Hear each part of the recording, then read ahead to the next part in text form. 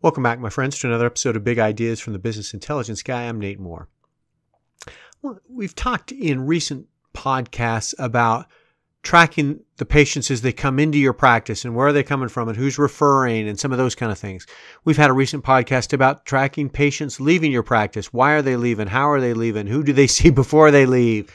And, for all the effort we go to get patients in the door, how can we keep them from going out the door quite so fast? Some of those kind of things.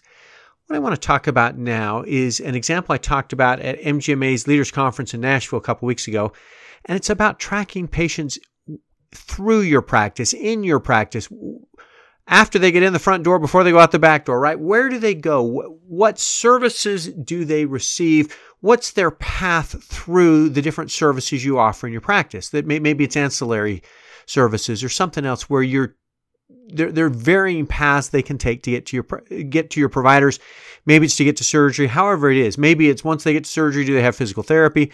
Maybe it's things that happen before a procedure. What we're trying to understand is what's the path a patient takes through your practice and how do we optimize that? Or do we optimize it for different kinds of patients or different kinds of providers within your practice to try to get a sense for the flow that happens? And so the example and the graphic that's with this podcast is tracking it's code from NextGen. And how do you track NextGen patients through your practice? And so one of the things we do is, how do you present first? When you come in, what's the first CPT code that was billed? Who's the first provider you saw?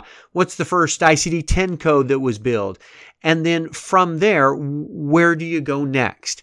And I think there are insights you can use from a number of different perspectives in your practice, not just revenue cycle and maximizing, charges or whatever, but to try to understand which patients hit which parts of your practice first and try to optimize that. For example, if you know that if patient see provider or A first, and then maybe it's 3 or 4 visits until they have physical therapy, or 3 or 4 visits before they have this ancillary service, or maybe it's dermatology, it's 3 or 4 visits before they go from being a medical patient to a cosmetic patient or something like that. And if they see provider B, it's half that time. And what are they doing differently to get patients to this ancillary service or get patients to a service that they need? And again, independent of revenue, that, if physical therapy is what these patients need, how do we get them there sooner? Or if it's a procedure that they need, how do we get them to the procedure sooner?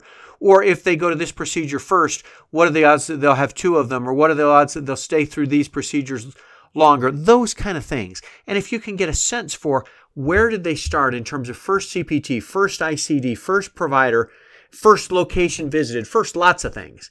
And then where did they go next? I think where do they start and where did they go next and where did they go after that? That pattern can give you some insights into how do I need to structure these kind of patients, or how do I need to capture these kind of patients, or what do I need to do to train this location or this provider or this nursing staff or this whatever to optimize the way patients interact with our practice and get them the treatment they need sooner, that kind of thing.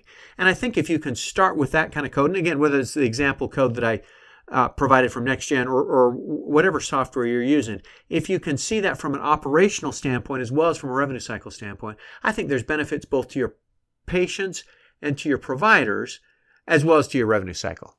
I hope these podcasts are helpful for you. Thanks for joining me today.